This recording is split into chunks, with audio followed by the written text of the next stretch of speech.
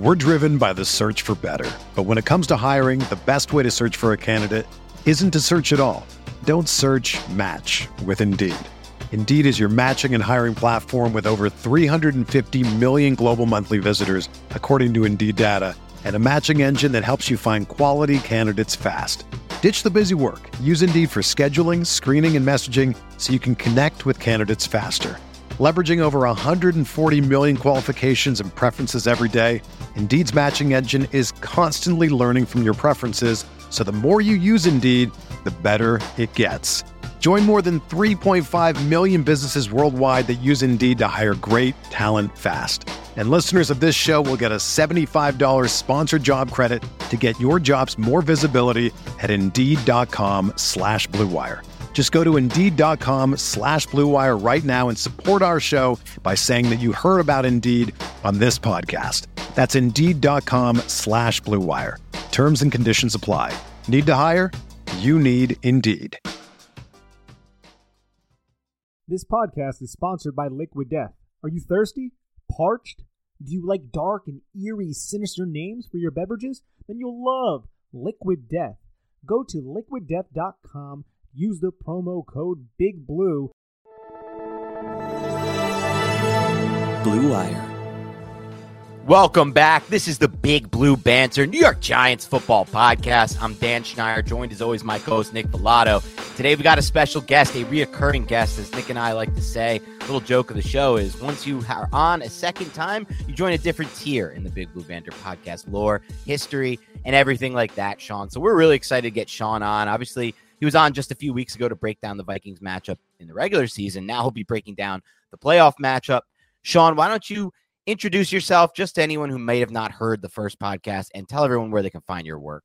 Dan, appreciate that. I'm so glad to be, in the Big Blue Banter Hall of Fame. Obviously, that's going to be a badge I'm going to keep wearing for a long time in my life. Guys, just check me out on Twitter at Syed Schemes, SYED Schemes. I've been writing for the Vikings this year, but I just love football. I love breaking it down. I love talking about it, learning about it, and I've been able to do some work for Ollie Conley. He runs his Read Optional Substack, where I've been writing a lot of stuff on Vic Fangio. I'll get into more Kyle Shanahan stuff and just things that I think it's fun to look at for people that like football. So go ahead and give me a follow. Shoot me a DM. You got some questions. It'll be fun for us to talk. Yeah, Sean is a great follow. So anybody, I encourage you to go over there and do that. Sean, I want to start with a simple question. How are Vikings fans and people who cover the Vikings, what are their feelings going into this game right now? Is it pessimistic? Are they optimistic? Do they think they can beat the Giants? What's going on with Vikings Nation at the moment?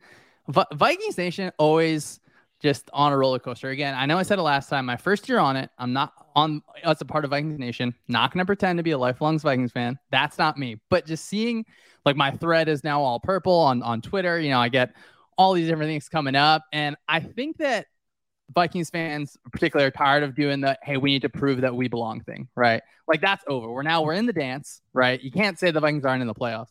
I think that also the next thing is, the thought from Giants fans maybe, or people in general, the Vikings need this kind of game-winning field goal to win this game, which is true, like a record-breaking field goal for the Vikings. And I think, for Vikings fans, it feels like, all right, well, this is the time where we can start to really kind of put to rest that thought of, this team isn't serious. If you're coming to the playoffs in your first year as a head coach and winning a playoff game, I think that's something that's a really kind of a program building thing. So definitely nerves though, because I feel like this is a game where last time it came down to the wire and a lot of bounces kind of went to the Vikings. So something that I personally am nervous about, where I think that maybe other people are a little more confident than I am. One thing I think is interesting based on that is something I read or heard today when I was just scrolling through Twitter. It was, I believe, Ed Donatel, the Vikings defensive coordinator, talking about how he has set guys on his defense to help calm the nerves during the week. And this is exactly what he said. He said, he's Dalvin Tomlinson to calm the nerves on the D-line for these people who haven't been there before him.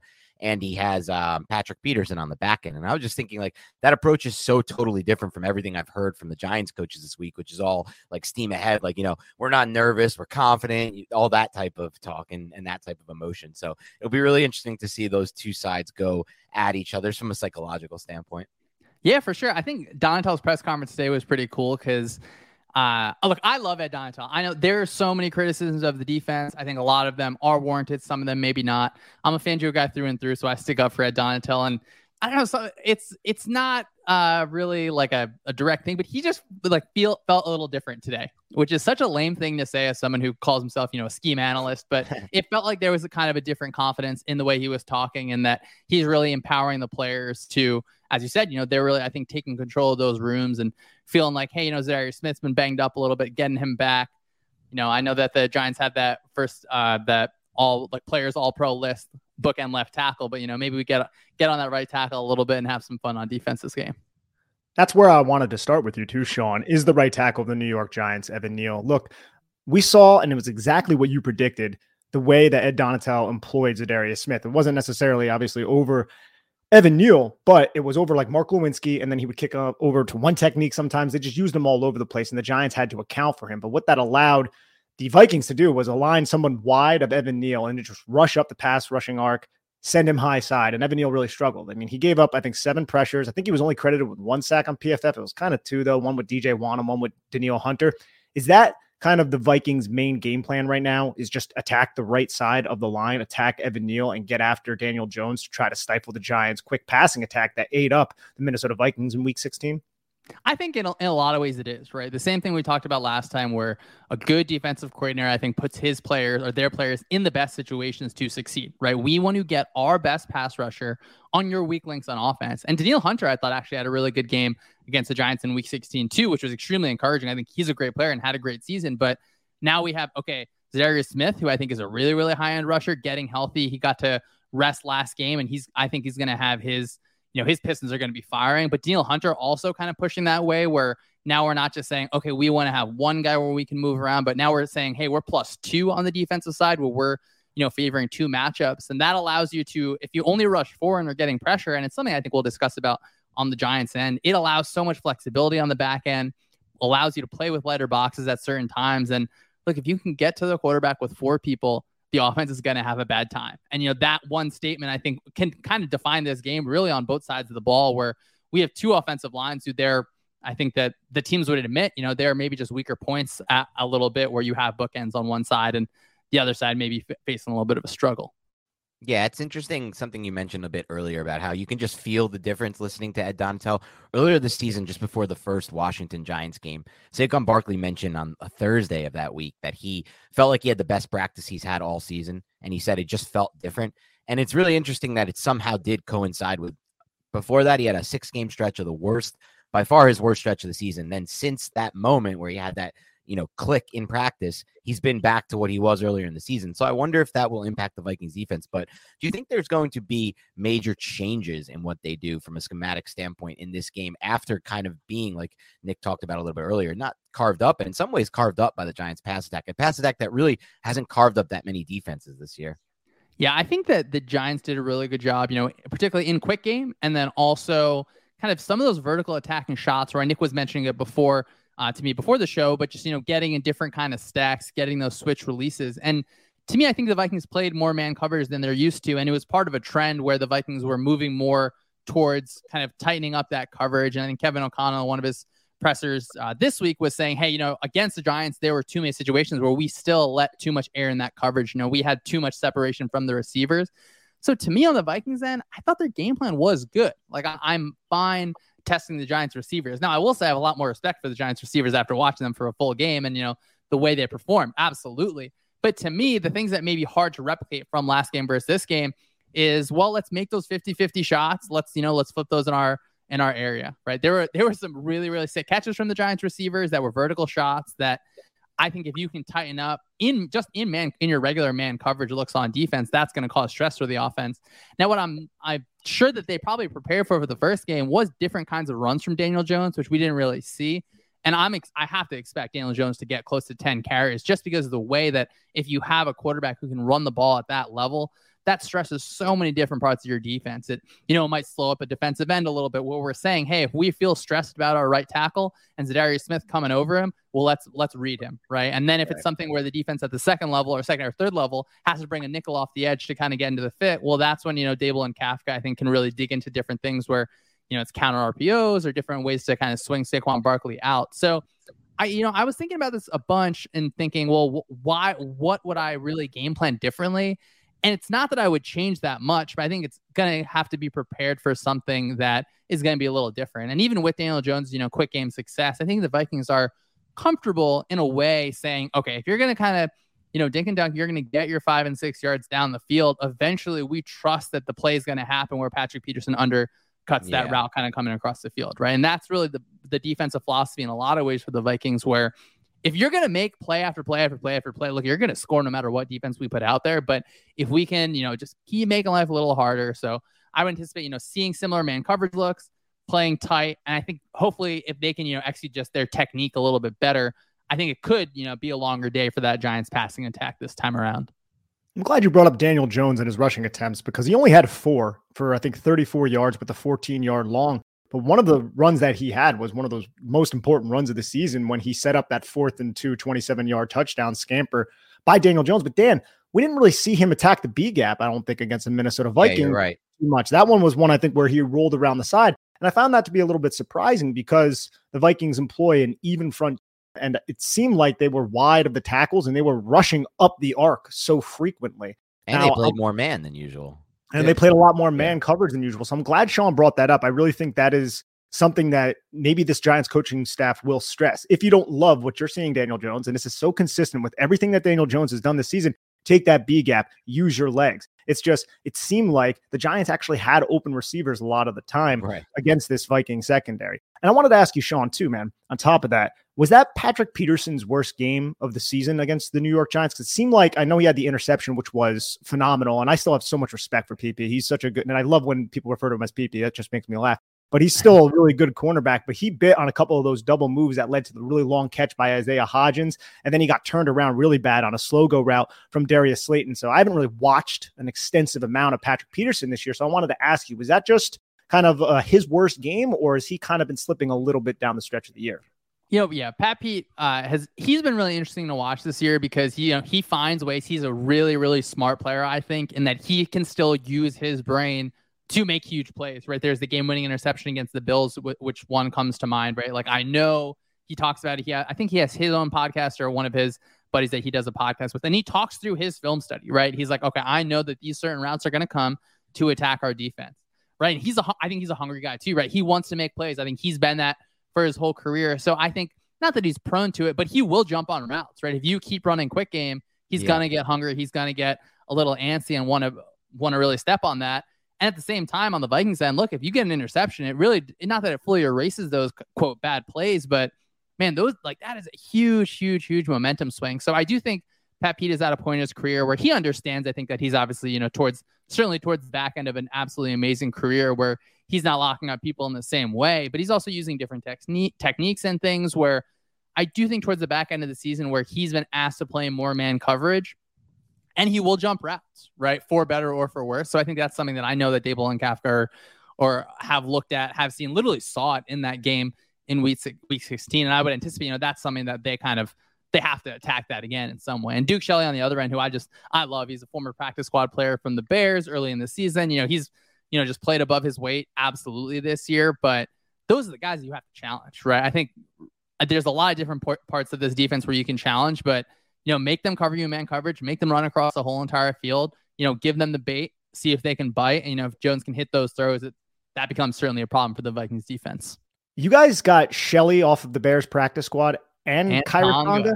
Yeah, I don't know what it is. And that it's crazy because, Tonga is he's actually an important part of their, their base 3-4 look, playing that nose, especially they have Dalvin Tomlinson, our guy, your guy, my guy. All of our guys, yes, right, and Harrison Phillips, where they can play those kind of 4-eye ends in those base looks, where wow, yeah, you just pulled these two players out of the practice squad, and these guys are going to be stars in the playoffs. Like Kwesi Adofo-Mensah, I love the Vikings GM.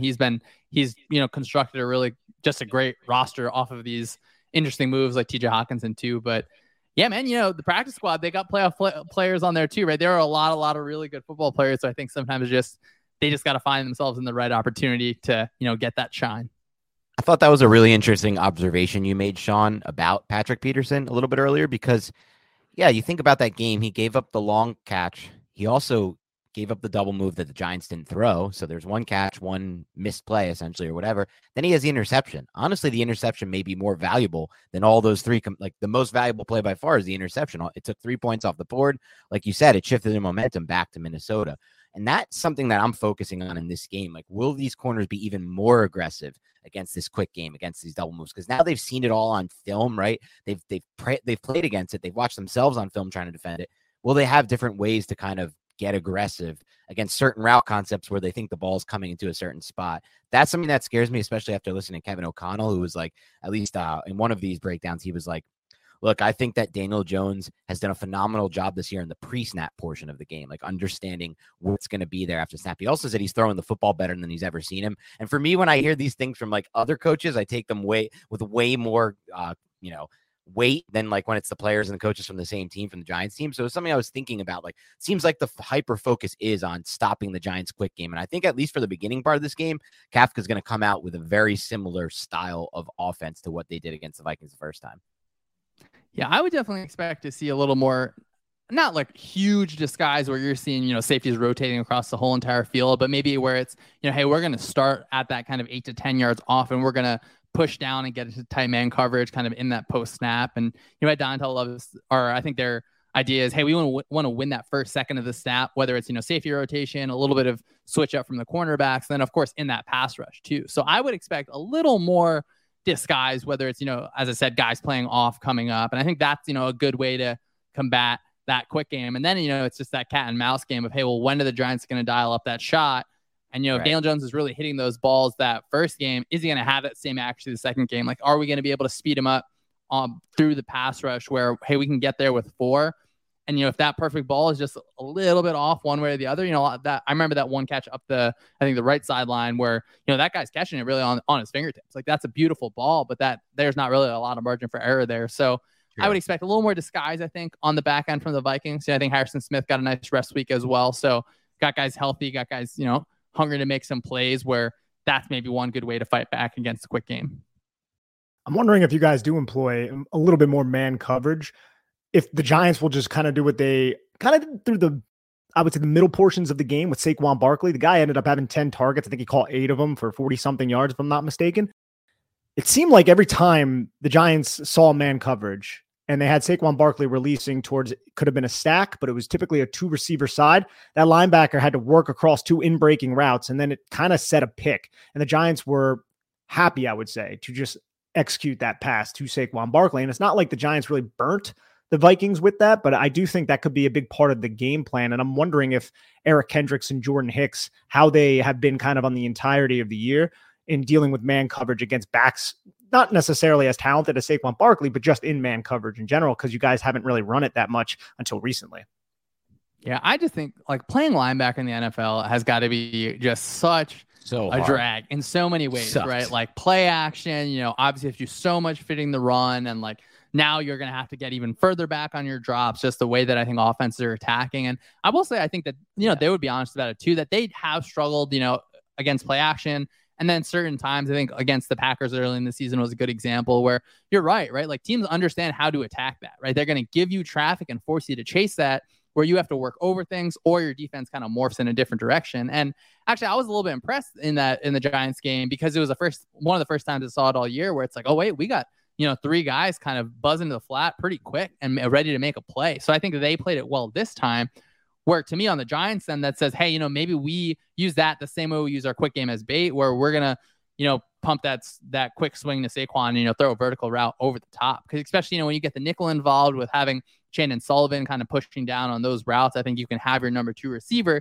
get into vacated space. I think that's something that the Giants should look to do and will look to do, because I think that overall the Vikings were pretty good at it towards the end of the season, which was cool because it was a long road of watching it be really, really difficult, right? And so it's cool to see those guys who, even them, I think they would say, they're towards the back end of these really, really great careers.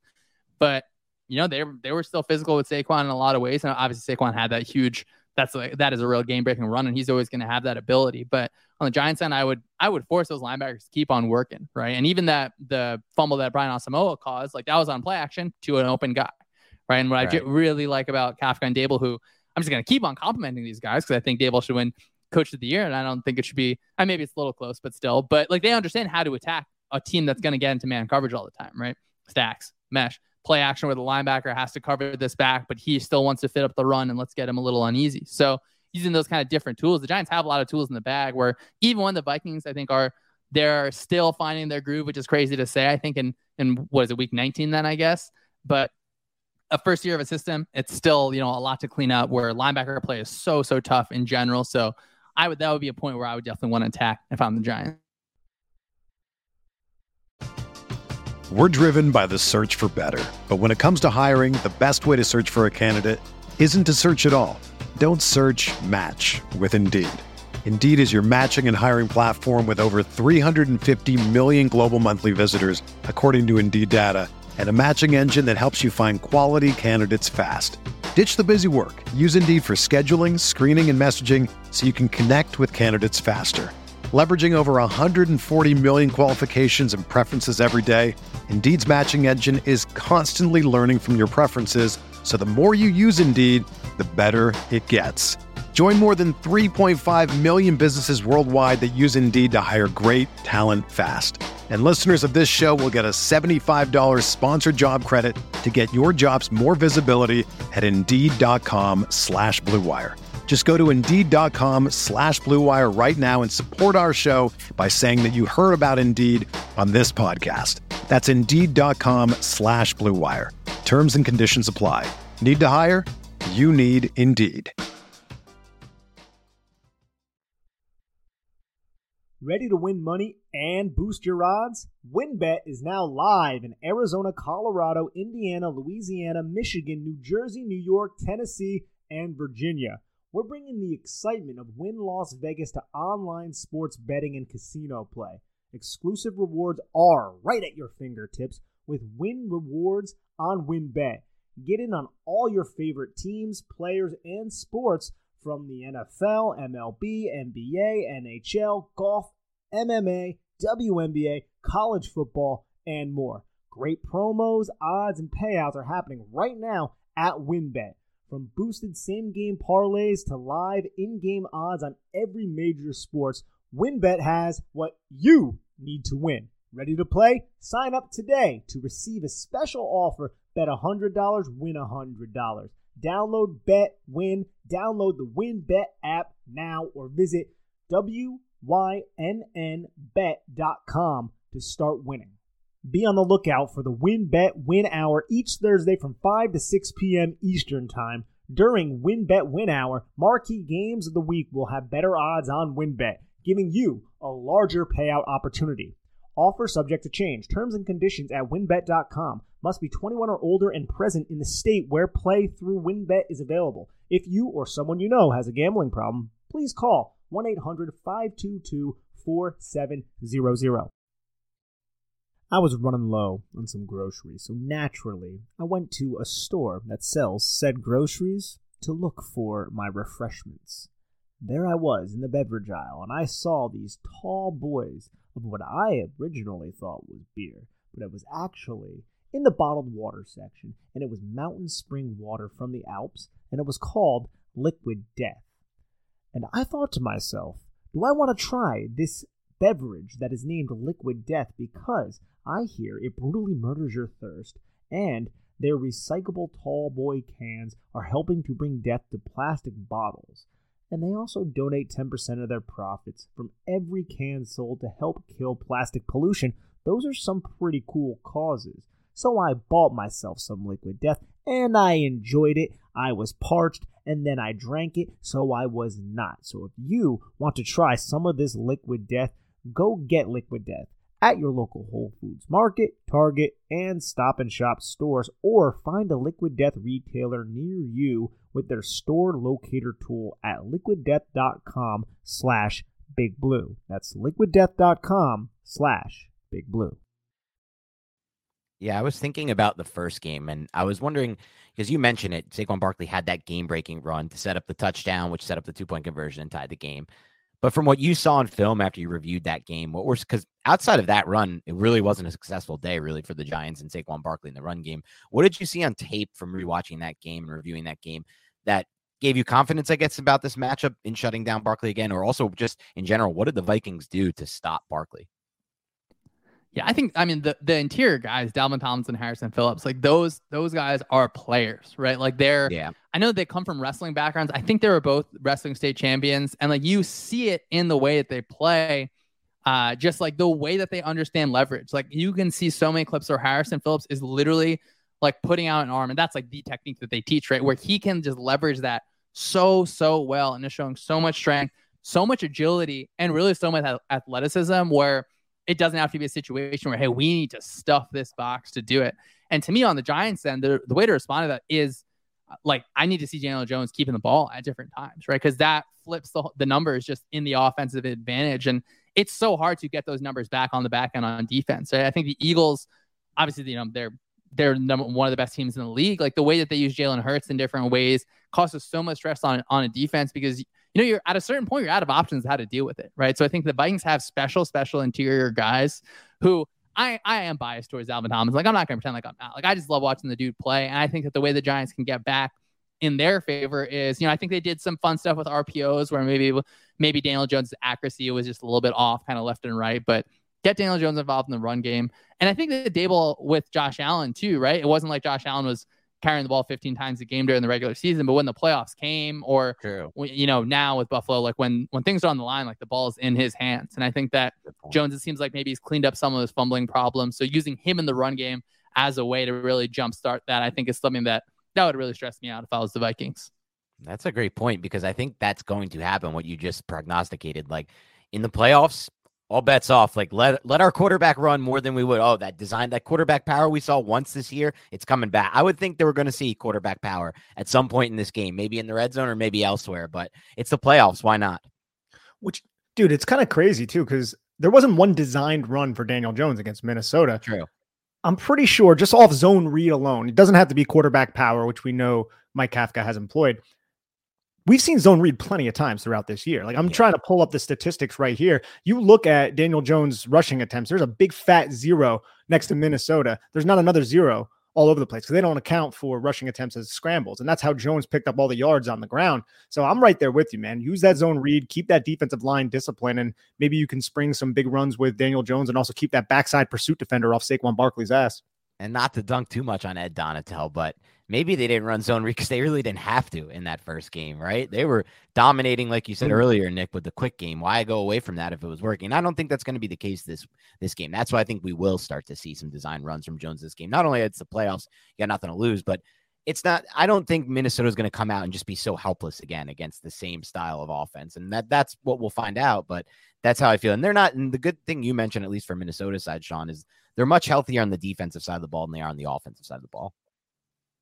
Yeah, absolutely. I think that once the quarterback is involved in the run game, then it's all right, well, what do we do on defense? Like, do we need to kind of push our nickel into the fit and really, are we sending him to take care of the quarterback, or are we doing different things with scrape exchange where it's, it's difficult when like these guys are just so athletic at quarterback. It's so cool to see where that is such a base trait, I think, where maneuverability in the pocket, which obviously, I think Peyton Manning is like one of the best athletes to ever play quarterback. That's like a non-traditional way to think of an athlete in the same way because the way he handled the pocket, but escapability. And like, as you said, Nick, I think you mentioned it, which is interesting, which Daniel Jones wasn't like bailing on pockets where, obviously Josh Allen is Josh Allen and a top player in the league, but where he had success against the Vikings, like 3rd and 15, drop back. No, okay, Diggs isn't open. Like, I'm just going to take off and lower my shoulder into Eric Kendricks with Josh Allen again. Like, that dude's super soldier. That's different. But that's a place where I think that, Daboll maybe gets reminded of those Josh Allen days a little bit in this game for sure. Sean, one question with the back end of the coverage, because the Giants love to run so many stacks, love to run so many switch releases. Have you guys banjoed at all? I haven't really seen much of that. Like, I feel like it's a lot of your defensive backs just following the guy that they're originally aligned across from. Yeah, I think that their like base answers are, hey, when we're in man, we're going to pretty much stick in man. And then when we are in our zone, we're pretty much going to play like more like an off quarters look. So they're not like that's just like not what I've seen. I think one way in the system, not that they use it a ton, is, having, I guess, obviously when the safeties come down and kind of cut routes in certain ways. But there were, I feel like a few snaps that I watched where it was a stack where a guy was kind of coming open where either the ball got batted down at the line or something, but that's something that I would be excited for the Giants to run if I'm on the Giants side. And then on the Vikings end, I don't think they're going to start Banjo in these routes here, right? It's not that they haven't played a ton of stacks. I'm sure these guys have practiced this, right? They've done it across their life in different ways, and you have to have different answers for stacks, but I would, lean the advantage toward the Giants when you see those kind of stack looks. Obviously, there's downsides to stacks, right? Like if you want to run vertical, like there's only like really 2 lanes that you can go through, and there's different things. And hey, maybe this is more of a quick game thing, but you just got to conflict those defenders for a little bit, right? Get them off their spot a little bit. And I keep thinking of mesh, right? Like there was I'm not even sure if it was mesh. I think it was, but that like deep, or it was a really shallow route where the receiver from the Giants caught it and got upfield so quickly, and using stacks to create. Yeah. Shout out Slayton, our guy. But just using those like mesh from those kind of stack looks to where you're having some guy coming from the other side is something where it seems like the Giants run that a little more often than they did against the Vikings. So something I think they might dig into as well. It's basically a drive series with Daniel Bellinger on the line of scrimmage. You have that big body. He just clears out the space. And I felt like the way the Vikings played that specific play, if I'm remembering correctly, the cornerback pushed and he basically isolated Jordan Hicks against Darius Slayton over the middle of the field. And I found that to be interesting that there was no chaser. There was nobody to really help Jordan Hicks out against Darius Slayton, because that is such a huge mismatch in the Giants' favor there.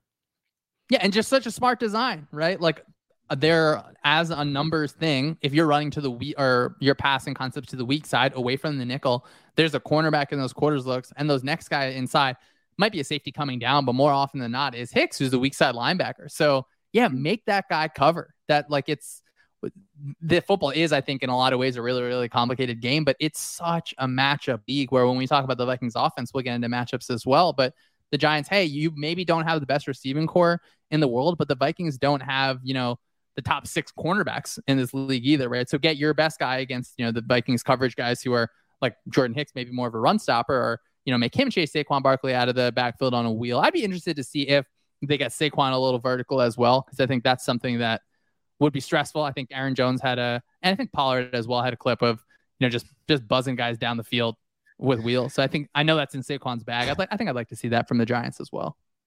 I wish Barkley was better in those situations, if I'm going to be honest. I don't love when I see Saquon Barkley running vertical. It's something that Dan and I have discussed on the podcast. But another thing that you talked about is just smart offensive scheming, right? It seems like the Giants are running a lot of those types of concepts out of 2x2 sets, and they always use the number 2 receiver to the backside to clear out. And I think it was number 39 maybe by the Vikings, who just got cleared out by a deep, it was kind of vertical, but it was more kind of crossing the middle of the field, horizontal cross by Richie James, which forced Jordan Hicks on Darius Slayton. There was no other cornerback to take that. And if you remember, Dan, the next week, the Giants came out with that same exact play, only this time the blown coverage happened to be the deep dig route. More of a, I guess you could say, it was kind of a horizontal cross, which James just broke into space, and that ended up being, I think it was the second offensive play of the game. But like you're right. 30 yards or something, 28 yards. It was a big play to Richie James. So I think that you're right, Sean. We're going to see a little bit more of those types of plays as well. I just love how the Giants this season have been using all the routes to work in conjunction with each other, which sounds like it should be, common football 101, but I just feel like over the last several offensive coordinators, we didn't get that as consistently. Yeah. I want to flip it over to the other side of the ball here and talk about the next matchup, which is the Vikings offense versus the Giants defense. I actually feel, weirdly enough, based on how that first game went, I feel more confident about this side of the ball than I do the other, which is odd considering it was the total opposite in their first matchup. But I just think Donatello is going to find a way to adjust to what they did offensively a little bit. And on this side of the ball, I think there's a good chance that if, whatever's going on with Bradbury, if he plays or not, even if he plays, I've heard it's going to be in insanely limited fashion. Let's say it's not him and it's the backup, who I think it will be, the third stringer at center. And then whatever's going on at right tackle, I talked with Matthew Collier, who covers the Vikings. He was like, the right tackle situation is basically as bad as it can possibly get going into this game. Like, he's like, no teams have tackle depth. I'm like, well, Tyree Phillips. No, just kidding. But he's right. No teams really do have tackle depth.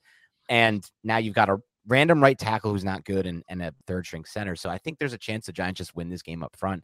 But I will say this about the Vikings offense in the first game.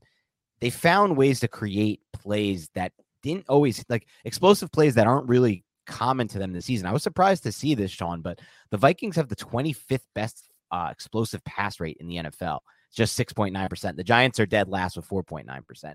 But I vision them as like an explosive passing team, but I guess a lot of that is just Justin Jefferson and literally nothing else, occasionally KJ Osborne. But they also then complement that, of course, with they're the third best. They've had the third most red zone trips, the Vikings, and the 8th best red zone touchdown percentage. So they're good in the key areas. So what are your thoughts on what's changed going into this matchup for the Vikings offense and how they're going to kind of work around this offensive line problem they have?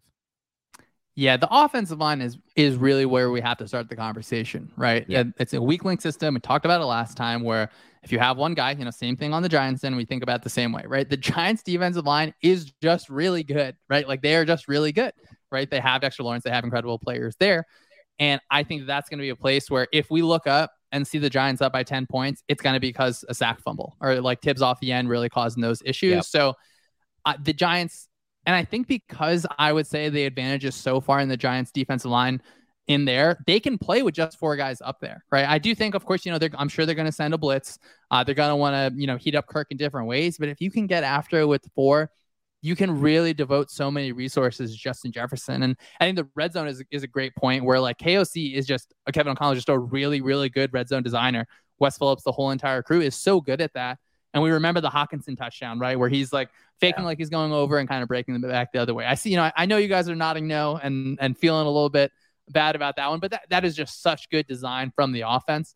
And so Irv Smith is coming back. And I was talking to Nick about this a little bit before.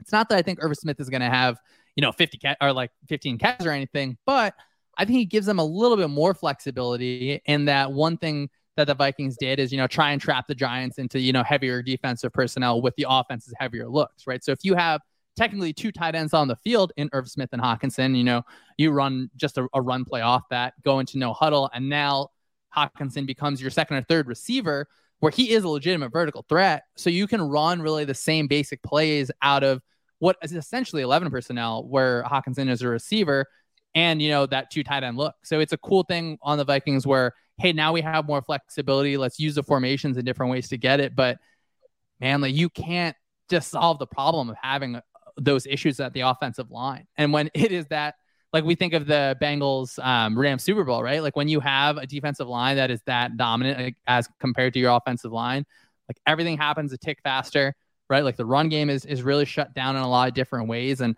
that's got to be the biggest thing keeping up Kevin O'Connell at night, right? Like Justin Jefferson, I think he can get his, but right.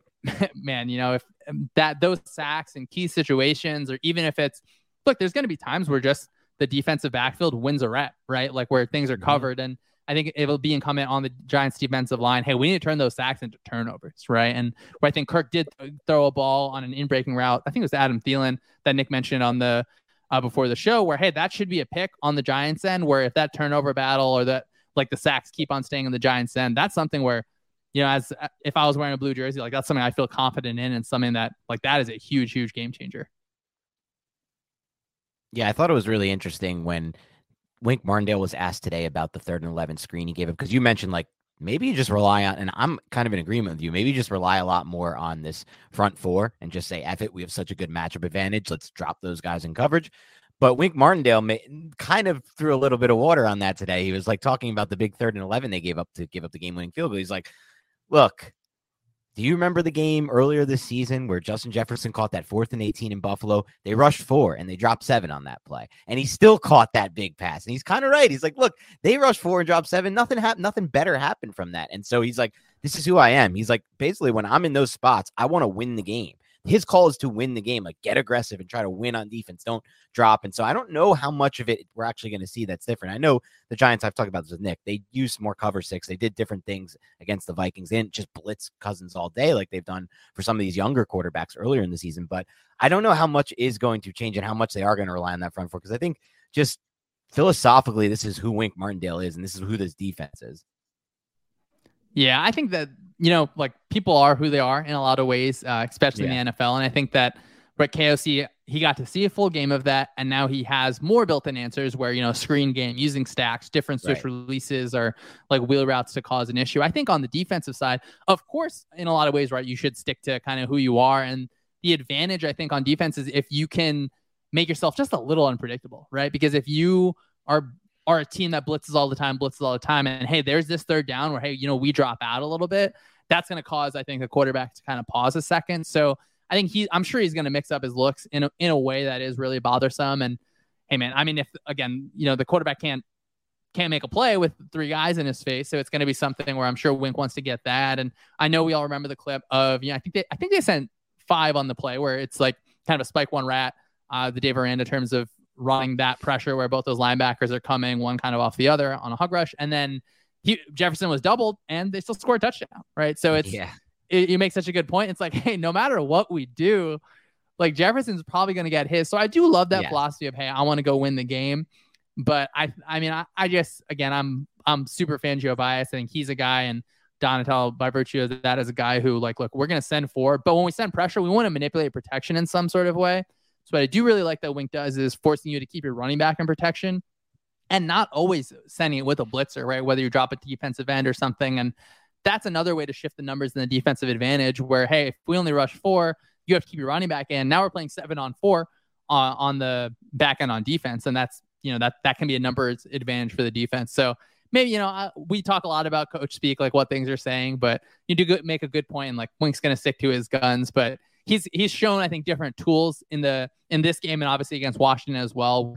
He's not just, close the middle of the field the entire game. He's more than comfortable playing double teams, but I need to see those double teams a little more aggressive where Jair Alexander had a lot of success with it. I think the Eagles had success with it, put our best corner on Justin Jefferson, and it's got to be an aggressive double team where, again, Justin Jefferson has beaten that, right? Where he runs certain routes against the Lions or he splits it against the Patriots where that dude is special, right? Like Justin Jefferson is special, but it's still got to be a situation where, hey, we're going to challenge your best thing as much as we can and force you off of that in some sort of way. And pressure is one way to do it. I think I want to see those double teams that he already used are those shades and, clouding and cover 6 and cover 8 and that stuff. But like hands-on Justin Jefferson, I think is one way to, especially with Adoree Jackson, if he's coming back, that can, push things in the Giants' favor a little bit.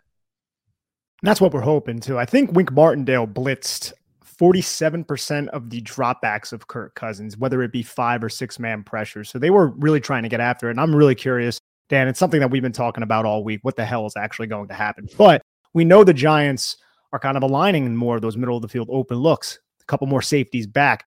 And I wanted to ask you, Sean, do you think that might lead to more rushing attempts from Kevin O'Connell in that offense, an offense that hasn't really been the best in terms of efficiency running the football this season? But theoretically, you don't have as many guys in the box. Do you think even with this backup offensive line, maybe they're going to try to slow the game down a little bit and give a little bit more opportunities to Dalvin Cook just running the football?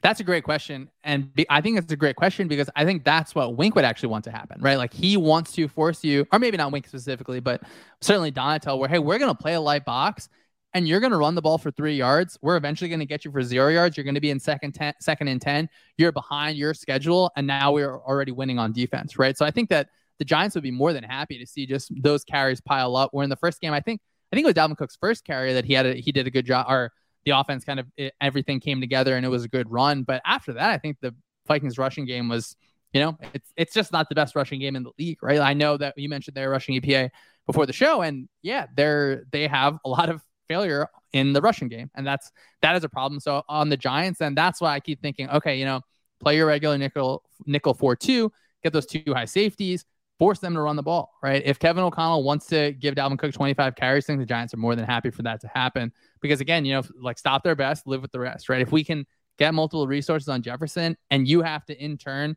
like stuff the ball into a really, really good defensive front, which I think they're capable of stopping the run from a light box, like I wouldn't anticipate increased rushing attempts just because it's just not a smart decision in my mind. Now, of course, I think like another thing we're talking about, like if the running game has this huge success, that would be a big surprise for me and a really balanced shifting thing. I don't think it's worth it to really establish it, right? On the Vikings then, I think it's, let's get into heavy personnel, force you into those kind of base looks if we can, make life hard on your linebackers. And then when it comes passing time, let's find our different ways to move Justin Jefferson around the formation.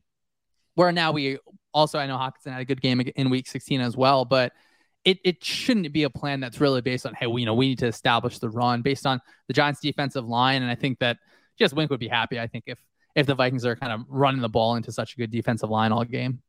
I think you nailed that because just based on, exactly. Just based on what we've seen from the last matchup, right? Like you said it best on the preview podcast. We're probably not going to see too many differences from this Vikings run game, despite the fact that the matchup was screaming for use power, use gap, use concepts that attack the Giants in the perimeter. It was still a lot of zone runs. And now this matchup without Brian O'Neill, I just can't imagine no Brian O'Neill. They're going to go to the run. And even if Wink's giving it to them with those lighter boxes, I just don't think it's going to happen. It's not O'Connell's nature. I think I saw something like he throws on 53.5% of first downs, which is up there versus the league. He wants to throw the football. This is what he wants to do, and he's going to do it. But I want to ask you about somebody you just mentioned, because I think when Giants fans think of this game and they're wondering, how are we going to stop this Vikings offense? The first thing's obviously Justin Jefferson, goes without saying. But then TJ Hawkinson, because he just got open. He caught a lot of passes against the Giants, and he caught that key touchdown you referenced earlier. Just from when you reviewed the film of that game and you watched it, what were some of the ways the Vikings and Kevin O'Connell attack the Giants with Hawkinson and different things you might think the Giants can adjust to take that away? What I really like about Hawkinson is he is a versatile player. So he's able to attack you down the field, where I think that it was a PBU on the Giants end where he's running, a deeper route where a DB gets his hand on it. And then he's part of those kind of specialty packages where he's running that route in the red zone. He's part of the screen game too, right? They asked him to do a lot of things in the run game. So that kind of queen on the chessboard is so helpful for an offense, where I would really like to see them get into double tight sets where they can get that next play on no huddle, and where they have Hawkinson really just as a receiver. Cause he has the ability to just pretty much play receiver, right? I think that there's been times during the season where, the ball wasn't always falling his way, or, 50-50 balls weren't in his favor. But as on the Giants side, I would be happier looking at the stat sheet and saying, okay, TJ Hawkinson had 150 yards, but Justin Jefferson only had, 35. Yeah. Where the last game where, hey, they were both above the century mark. Not that yards is an indication of a victory or anything, but if someone's going to beat you and it's TJ Hawkinson, hey man, you're going to have a long day no matter what, right? But it still has to be, let's get our, we can trust our second best coverage guy there, where maybe a mismatch in favor for the Vikings, but that's a spot where that can, just tip the scales one way or the other. But it can't be Justin Jefferson, right? You can't. It's easy for me to say, hey, you can't let Justin Jefferson beat you, right? But it has to be an allocation of resources to him that would naturally open up Hawkinson. So on the Vikings end, hopefully TJ Hawkinson's just locked in just a bit extra this week, to be able to repeat that performance. So he's able to be used in so many different ways. And man, him being a trade in the middle of the season was just so great for the Vikings and really opened up a lot of different things for the offense.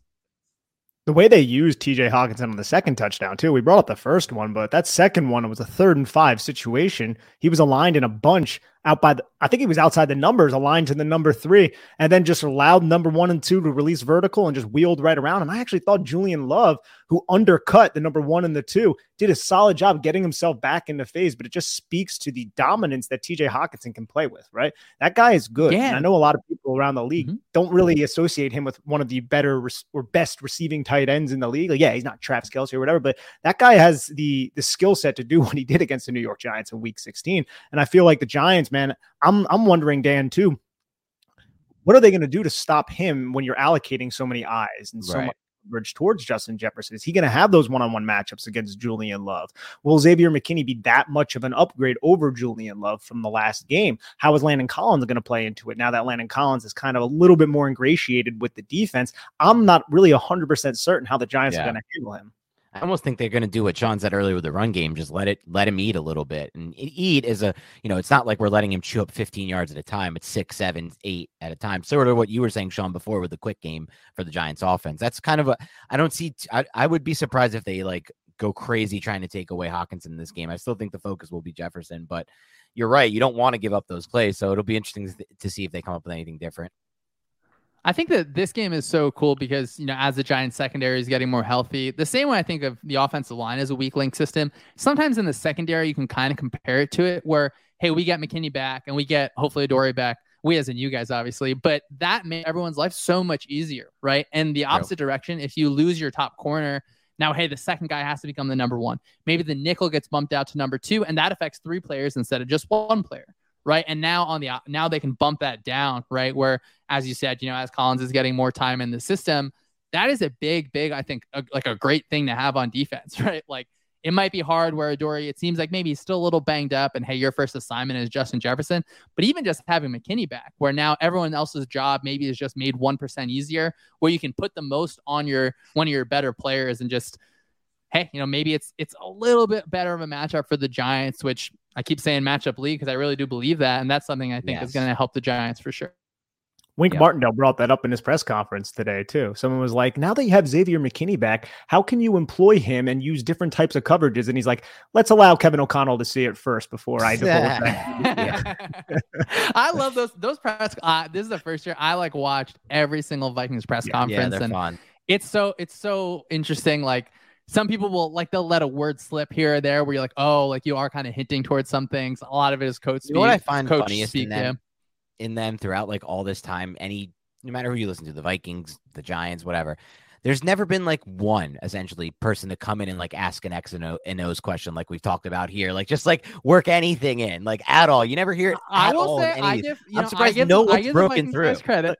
I give the Vikings guys credit. Alex I think is doing a great job. I think off of that is, even if you did they're not going to give you a full answer. They're not going to give you anything. I think what I love, I know that. That I think that's is the problem. thing, right? Because I think about it too. Man, if I got in there and could ask Donatello one question, to me, if I was doing that, the off the record stuff would be so much more fun. What would be the one question you ask, Sean? I want to get that. That's a good soundbite. I would. I mean, if I could.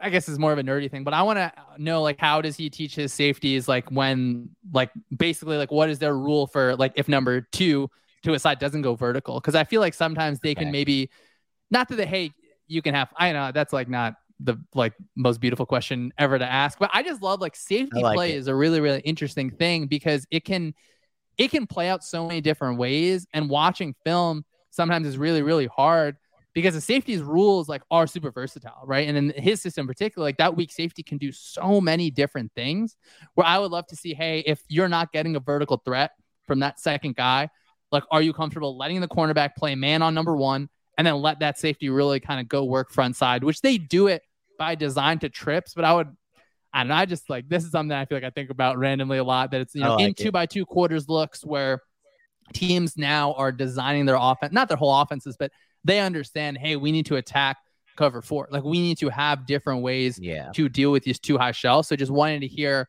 from Ed Donatell. And I know I'm sure he has ways, but just, he's a very smart guy. And I think the way he talks about defense is really cool, despite, what your misgivings about it would be. So I just want to hear a little bit more about, what is your kind of thoughts on using the safety in different ways on the strong side as opposed to just the weak side. So yeah.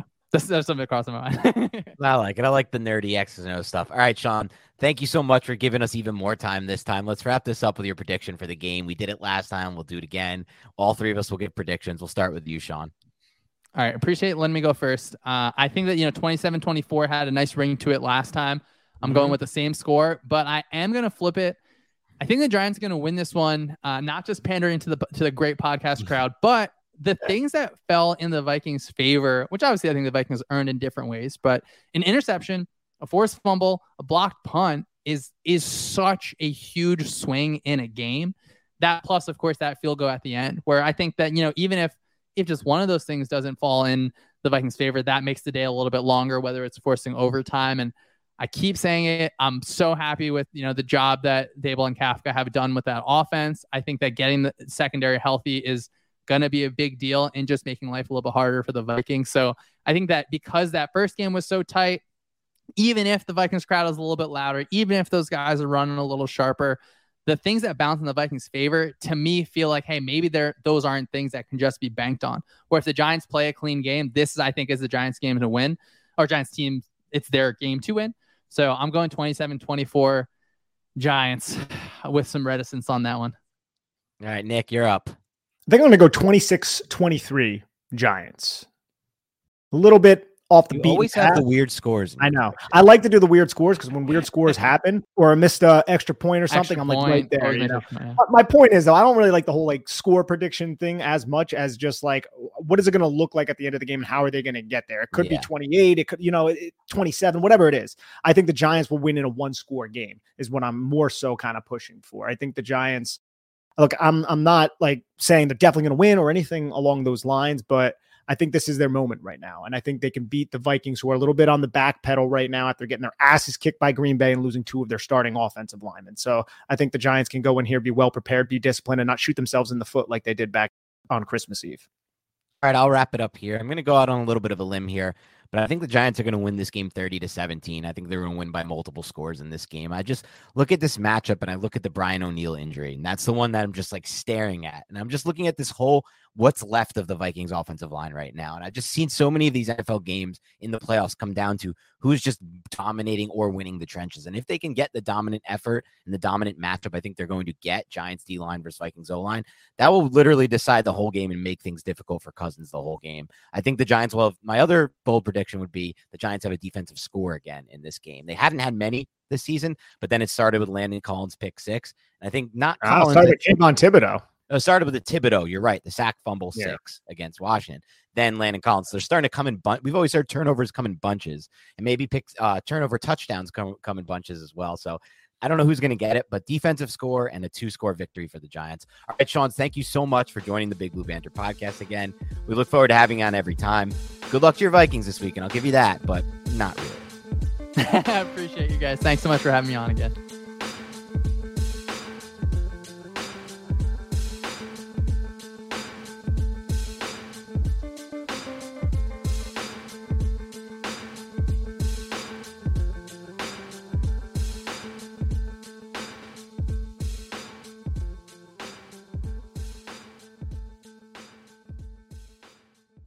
Everyone is talking about magnesium. It's all you hear about. But why? What do we know about magnesium?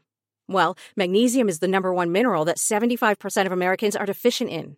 If you are a woman over 35, magnesium will help you rediscover balance, energy, and vitality. Magnesium supports more than 300 enzymatic reactions in your body, including those involved in hormonal balance.